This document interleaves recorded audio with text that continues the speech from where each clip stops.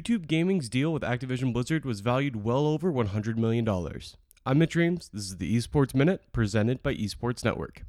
In the final hour before the Call of Duty League season began, Activision Blizzard announced an exclusive partnership with YouTube Gaming. The 3-year deal covers both the Call of Duty and Overwatch leagues. Hearthstone was also part of the deal, although considerably less important than those first two. According to sources who talked to the Sports Business Journal, the deal was valued at $160 million. That doesn't mean that was the exact amount YouTube paid, but it gives a solid ballpark range. The previous broadcast deal for just the Overwatch League had Twitch pay $90 million for just 2 years.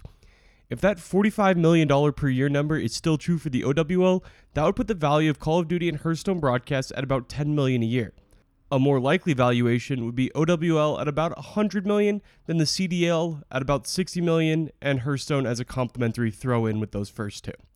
This is the first major non-Twitch exclusive broadcast deal for a major Western esport since Call of Duty last left Twitch in 2015. It's another indication that Twitch's place as monopoly in the streaming world is being eroded. Losing 2 of the 5 biggest esports in the world will certainly drive traffic over to YouTube Gaming. It's Amazon versus Google, and with absurd amounts of cash behind both companies, the bidding war on streamers and esports leagues is only beginning. That's all for this Esports Minute.